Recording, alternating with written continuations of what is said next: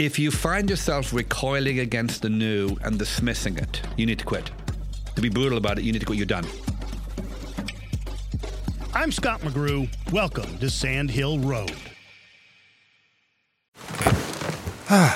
The comfort of your favorite seat is now your comfy car selling command center, thanks to Carvana.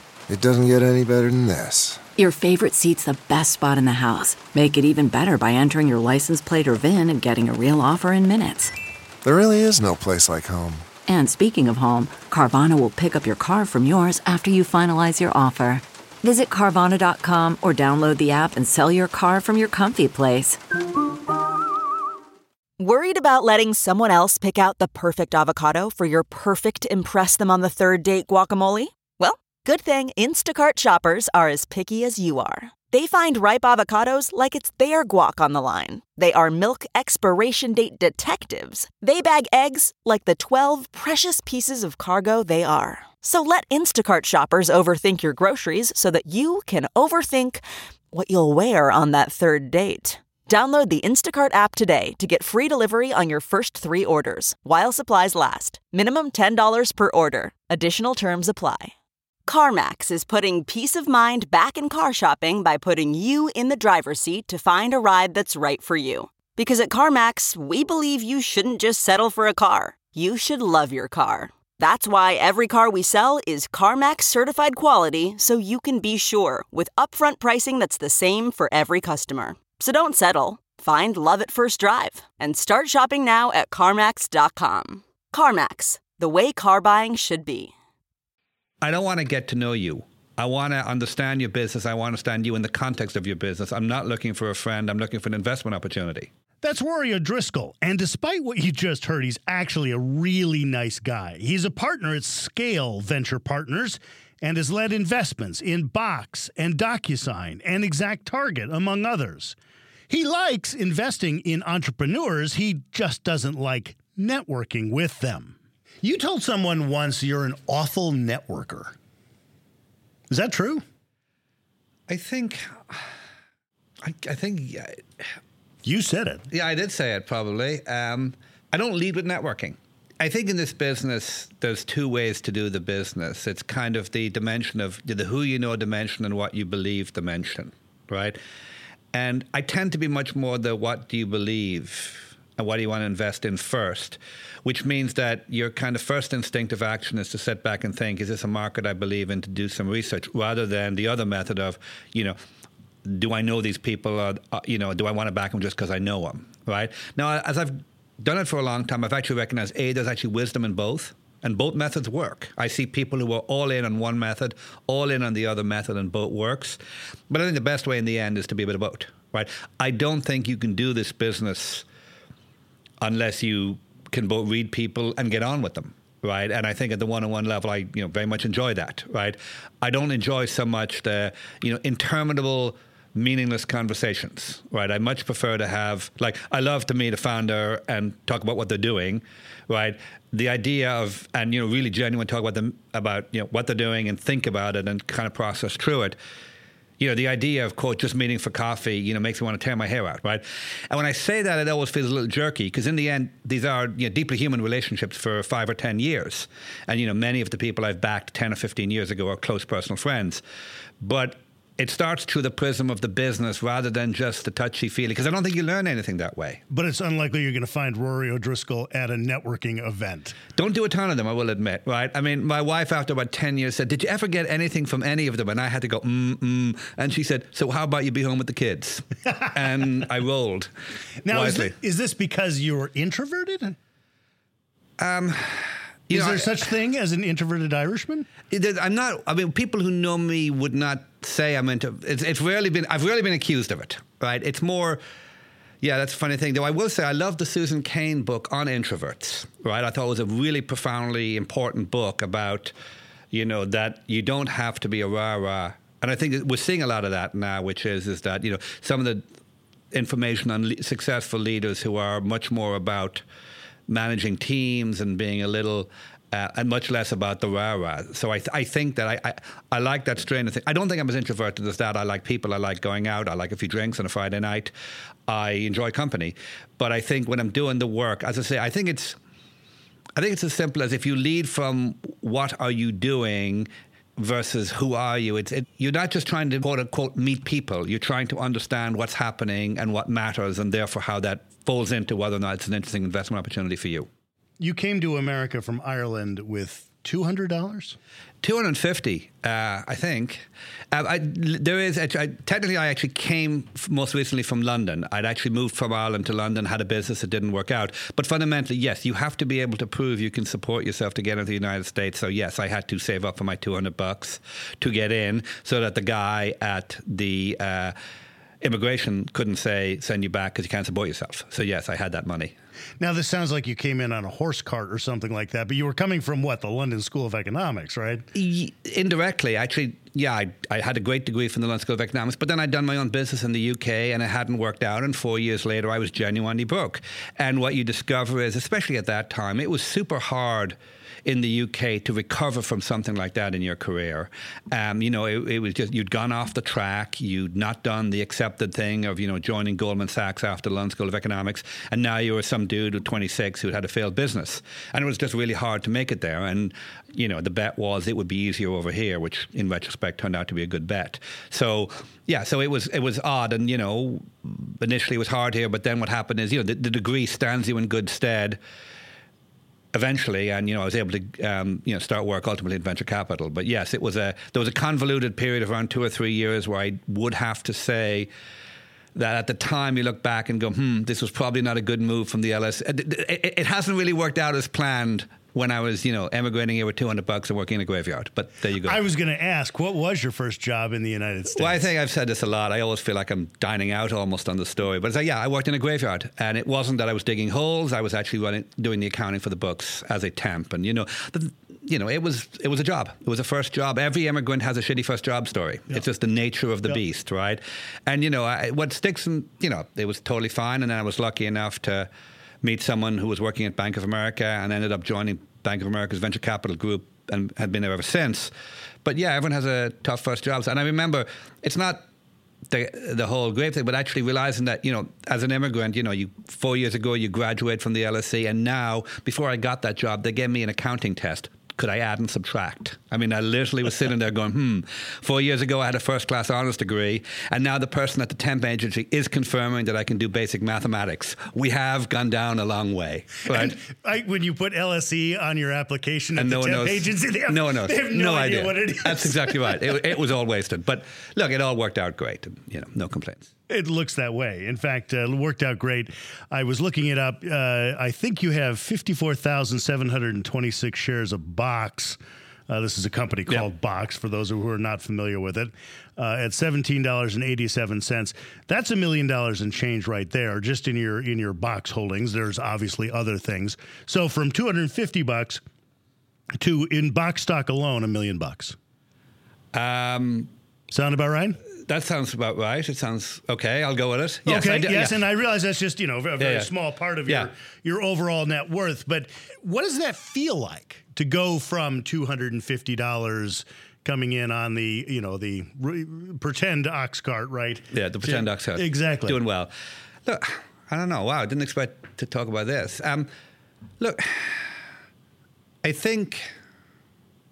Yeah, I think for a while, honest answers, for a while, every immigrant, you're driven because you're poor. I'm not going to give the money doesn't matter speech because it would be bullshit. When I came here, I had no money, and candidly, I owed thousands of dollars back in the UK because my company had gone bust, right? So I wanted the money, right? And I worked really hard to get the money, right? Because, the old, I think, that Zaza Gabor used to say, I've been rich, I've been poor, and rich is better. Right? And, you really only have the luxury of despising money once you have it. Right?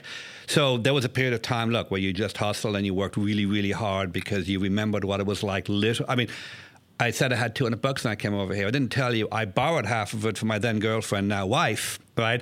And, as she reminds me now, as she explains community property to me, way back when she bought me a pair of shoes. Right? That's when the first month of meeting because I couldn't cover them.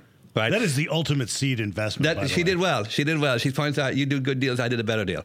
But you get the freedom to choose what you want to do. Right, and I'm lucky in that I really enjoy the job I currently have. So I think that's the ultimate in luxury, because I am in the same place. Yeah. I am doing exactly what I want to do the way I want to do it, which means Monday morning rolls around and I'm perfectly fine with going into the office. Totally. I love Mondays. No, I remember one of my partners who also loved his job, and he was also like me, raising kids in their 10s. So he used to say, TGIM, thank God it's Monday, right? And my wife said that you'll go to an office, you'll tell people what to do, they'll do it. There'll be order, there'll be structure. You like what you do. How bad is that?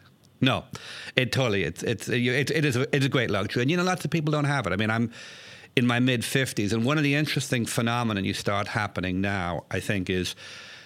And this will not resonate even slightly to any 20-something listener out there, so, oh well, is at early 50s, you start having conversation with your friends and your peers, and, what are you going to do? What's it all about? Everyone's kind of at that point where the kids are in college, and you get really fundamental, what do I want to do?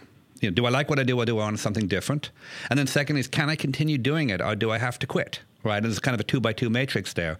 There's a lot of jobs where people are very structured out times where they're done. And I'm lucky enough to have a job where that isn't the case. And then I'm lucky enough to like what I do. So in kind of the 2x2 matrix, I'm clearly in the I'm really happy space, right? And, not everyone gets that. I think especially, and as you get older, you realize that is that, careers are an interesting thing. And the back end arc of the career as you hit 50 plus is just an interesting time. And I think it's interesting, the honest conversations you have with your friends about it. They're very different than the conversations you'd have with someone at 30, I'm 51. I think I'm having more fun currently than I ever have. I'm good at what I do. I'm comfortable. The kids are pretty much set. Totally. Yeah. I totally buy that. I think, I think there was a great article in the Atlantic Monthly, the arc of your career, as it goes down is closer than you think. It really got wide, and it was very good. It kind of, and it sounds like it's a counterpoint to what you're saying. It actually isn't, because it was Arthur Brooks who wrote it. And it made the point that there are things that one does better in your 20s, 30s, and 40s, and there are different things that you do better in your 40s, 50s, and 60s. And there's an arc down as you transition.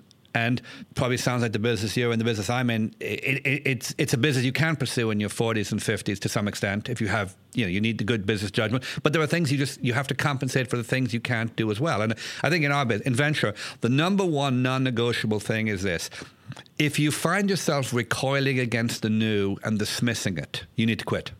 To be brutal about it, you need to quit. You're done. Right? If you lack the curiosity to check, the curiosity to look, or the and if you find yourself instinctively saying, I saw that 20 years ago, that won't work, then you need to either change or get out, because you will absolutely fail. So that's that is one of the hardest things you got to watch, which is not becoming that, crusty old guy who, knows why it doesn't work. Which I think happens to lots of people because, maybe not in venture capital, but maybe in politics or something. You see people as they get older and older be more set in their ways, not willing to accept, a new idea. And I do fear that when I am 70, there will be something in which my grandchildren will say, oh, come on, Grandpa. Yeah. Everybody knows that's okay. And I'll say, no, I can't. But I can't think of what that would be. That's because, and that's, yes, exactly, because you can't, because if you could, it would be there now. Yes. Right? And I think you just got to fight against it. I mean, I think that, again, this is where a collegial group, a partnership helps, which is, because we also, I know I occasionally exhibit that behavior, and one of the things I like about it, they'll call me on it. Yes. Right. And they'll say, you remember you said that about X. And I'm like, yep, I did. And I was wrong. And I think one of the interesting things about a venture capital business or any investment business is we're in the decision business. We don't make widgets. We don't make phones. We don't make software. We make decisions. Right. And we make 8 to 10 positive decisions a year and a whole load of no's. And if 3 to 5 of those positive 10 decisions are right, we do well. And if none of the no decisions are catastrophically bad, and that is to say passing on something amazing, you can kind of sleep at night. But that's the product we make. So it requires a high degree of kind of intellectual honesty among the group around things like this. And looking at we talk a lot about biases, and you're right, anchoring all the classic Kahneman thinking biases. But one of the ones is the harumph, it'll never work because I saw that 20 years ago. Right? And in fact, I've actually internalized the exact opposite. Most things that ultimately work were tried 20 years ago and failed, and then the situation changes and they now work. That's not just the sound of that first sip of Morning Joe. It's the sound of someone shopping for a car on Carvana from the comfort of home. That's a good blend. It's time to take it easy, like answering some easy questions to get pre-qualified for a car in minutes. Talk about starting the morning right. Just like customizing your terms so your car fits your budget. Visit Carvana.com or download the app to experience car shopping the way it should be. Convenient, comfortable. Okay, picture this. It's Friday afternoon when a thought hits you. I can spend another weekend doing the same old whatever, or I can hop into my all-new Hyundai Santa Fe and hit the road. With available H-Track all-wheel drive and 3-row seating, my whole family can head deep into the wild. Conquer the weekend in the all-new Hyundai Santa Fe. Visit HyundaiUSA.com or call 562-314-4603 for more details. Hyundai, there's joy in every journey. The comfort of your favorite seat is now your comfy car selling command center, thanks to Carvana. It doesn't get any better than this. Your favorite seat's the best spot in the house. Make it even better by entering your license plate or VIN and getting a real offer in minutes. There really is no place like home. And speaking of home, Carvana will pick up your car from yours after you finalize your offer. Visit Carvana.com or download the app and sell your car from your comfy place. You've said that about AI, that AI is not as revolutionary as some of the people pretend it to be, that this has been more of a slow progression of AI. And looking back at it many years from now, we won't think of companies as being AI companies because AI will just be part of what computer software is. Yeah, I mean, it's definitely, there's a lot in that. Yeah, I mean, definitely, look, kind of people started talking about AI in 1956, which, depending on where you create ENIAC, was probably 10 years after the first, massively mainframe vacuum tube-based computer, right? So this has been thought about a long time. And you're right, what's happened is there's been these busts of productivity in AI and then kind of these AI winters. There's been one in the 80s, one in the 90s, and, not a lot happened then for 10 years, and then this latest explosion, probably starting in 2012 with the whole deep learning, the papers on deep learning, and then the progress on vision. So, yes, this is another one of those AI I mean, if you have AI winters, then you also have AI springs. This is clearly an AI spring, and it's cumulative. The stuff that was invented 10, 20 years ago, you're right, now doesn't seem like AI. I mean, If you'd shown someone Alexa, 20 years ago, they would have said that's impossible. Yeah, I mean, that's not even AI, really. Yeah, I mean, we were investors in SpeechWorks, which became part of Nuance in '99. I remember we did very well on that, and that was early speech recognition. And you're right, it was the idea of speech recognition was there, and I think there'd been generations before that, but it was very limiting in terms of what you could do. And, you didn't, I mean, the best example, I think United was one of their biggest customers. And if you think back, I always say it's very practical. If you think back to how you used to interact with the United voice recognition system, like even 8-10 years ago, it was, they'd say, tell me yes or no. It was very structured. Tell me yes or no. Is this your flight? Say yes, say no. And it was very leaden, right, and painful. And over the last 8-10 years, you can see in real time. Now you can talk to it much more conversationally. It's still nowhere near perfect, but you can interrupt, you can go back, you can do a lot more. And that's, just watching the speech recognition technology improve significantly in that period of time. Now, I'll give you an insider's tip. If you want to pitch O'Driscoll at his conference table at Scale Ventures, there are 2 words he really dislikes. Don't call yourself a revolutionary, and for goodness sakes, never say your company is shifting the paradigm. If you read, paradigm, the word came from Thomas Kuhn, The Structure of Scientific Revolutions, right?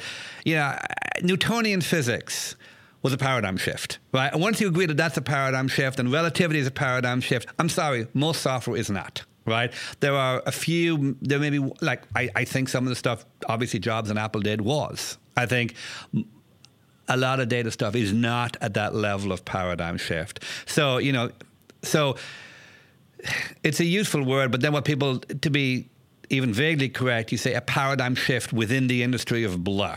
right? So you end up, it's a paradigm shift within a teeny tiny industry that you've never heard of. So whatever. I mean, it's a descriptor. I'm fine with it. I suppose the reason I push back at it is much more especially in a bull market, I'm inherently suspicious of arm wavy stuff, right? I mean, I think that, you get back to the question, what does it do? Does it do it well? And is it working? Right? And who's going to cut us a check? That's exactly right. No, in the end, who's going to buy this? And as a friend of mine used to say years ago, who gets promoted for buying this year? Right? It's very, like, forget about you. Think about the customer. Who at the end of the year, whose boss says, I'm so glad you bought that software this year. We are doing really much better. If you can't pass that test, it's really hard.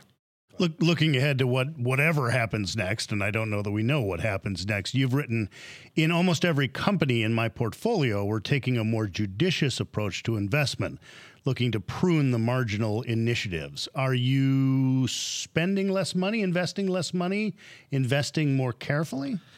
I think the answer is yes. I think that when everyone's happy, you should be a little nervous, and when everyone's nervous, you should be a little aggressive, right? And everyone's very happy right now, right? I think that, we're continuing to invest. I would say reasonably aggressively at a fairly steady pace. We end up doing 8 deals a year. We're going to end up doing 8 deals this year. We did 8 deals last year. We did 8 deals in 2010, right? And the composition, stage, value, some parameters of those deals might change. But, in venture, the thing about venture is, unlike some lower growth industries where it's all about how well you buy, right? Because at the end of the day, if something can only grow at 5% a year, if you buy wrong by 40%, you're never going to outgrow it. You can hold it for 8 years and you're done, right? If something can grow at 100% a year, you can survive a little bit of outpayment provided the raw investment works. What that means is one of the strengths of the venture capital business is that if you're picking good companies, you can invest throughout the cycle at a reasonably consistent rate. And the truth is, in periods where the timing of both valuations going in and valuations going out are positive, you will get a lift. A fund that might have been a 3x fund could be a 4x fund just because you bought cheap and you sold dear, right? And the other way also, a fund that could have been a 3x might be a 2x, right? But the thing that you have within your control is if you're picking companies that have secular growth trends, then the impact of cyclicality is by definition much less. In a way that, for example, in a buyout business, that's not the case. If you buy a mature business at the wrong price, there's nothing magical will happen to a company that's growing at 5%. It'll grow at 5% or 6 or 4. Right? Whereas our businesses, you do get that magic. So you don't have, so you can manage around the cycle easier, but kind of going back to your quote, at the same time, I remember years ago someone said to me, you always run these companies to some extent on the current rules, right? Not the rules, but the current rules. And you got to be ready to change. I think at the moment, the truth is you can be judicious, but at the same time, people are spending, fairly aggressively and trying to grow aggressively. And if you get left behind, you're left behind, right? And it would be wrong, and it would be both foolish and wrong for me to say to my companies, hey, you should go all into cash conservation mode. The truth is, in many of the markets we're playing in, other companies are being aggressive, and you have to be relevant. Right?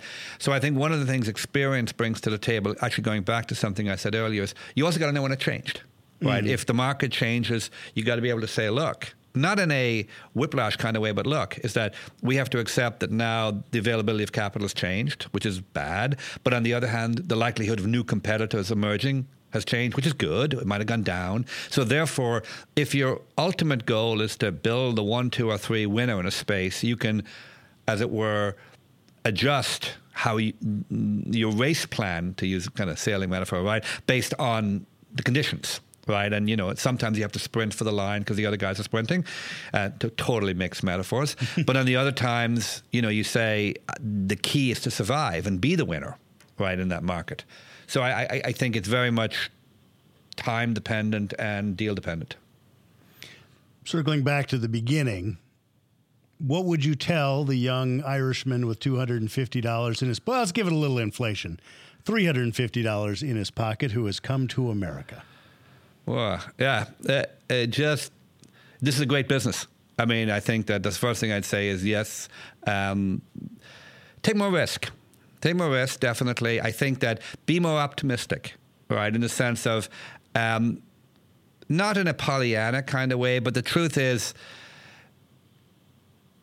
I think a lot of investing is, in the public markets is a tempered cynicism. I think this business is tempered optimism, right? Because the truth is, there's no other equity business in the world that has the same uncapped upside, right?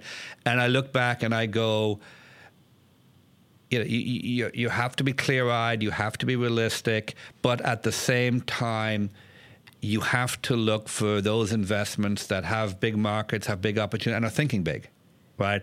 And because that's just the correct strategy to win, right? This is not as I remember one of my partners many years ago said, the investors aren't coming for us for the safest equity investment in their portfolio, right? They don't want you to throw it all away. They don't want you to be drunken sailors, but they want you to invest and create the companies that can, give them that massive extra return and believe it's doable. I mean, it's very hard until you've seen it. I mean, I think the hardest thing to convey is until you've seen it happen and felt it happen, it's very hard to understand, right? But then you kind of go, oh, I get it. Coming myself from a family who has roots in Ireland, I am a bit reluctant to bring up the concept of luck. Luck of the Irish is quite the cliche, but O'Driscoll isn't afraid of it, not afraid to admit something we really haven't heard up until now. Some of the success of those in venture capital is just plain old lucky timing. The main thing in the last 10 years is anyone who's been putting money out in the last 10 years has been incredibly lucky. It turns out if you buy at the bottom of a 10-year bull market and you hold a lot of stock all the way up, you look really, really smart, right? And if you're honest, I think, is it Julia Druckmann who, that writer, The American in Paris, she has a great expression. It's 90% cohort. Most of your life is 90% cohort. In other words, and actually if one of our principals was actually giving me the same equivalent in venture. He said they did some research on trying to identify patterns of success in venture. Right? School, background, education, operator versus investor, no statistical correlation whatsoever. And the only thing they found statistical correlation on was this, year of first deal. In other words, if you did your first deal in 1999, you didn't make it. I did my first deal in 95. I watched all those people in 99 enter the industry, do 5 deals and get fired. Right? If you did your first deal in 2009 or 2010, you made out like a bandit because you got good positive feedback early on and you just wrote it up. Right? So no one ever wants to say it, but repeat. It's, we all think that we are, the great man school of life or the great woman school of life. 90% cohort, 90% timing. I turned out I was lucky enough to be a software investor with a checkbook in hand in March of 2009 when, the equity markets started on a 10-year overall upward trend and cloud software started on a 10-year upward trend that accentuated that. Lucky me. And, I think the only smart thing to do is to be able to admit it. Rory O'Driscoll, Scale Venture Partners. For more interviews with Silicon Valley's most influential entrepreneurs, check me out on TV at Press Here. That's Sunday mornings on NBC Bay Area and everywhere in the world on iTunes and at PressHereTV.com. Sandhill Road is produced by Sean Myers, executive produced by Sarah Bueno and Stephanie Adruni.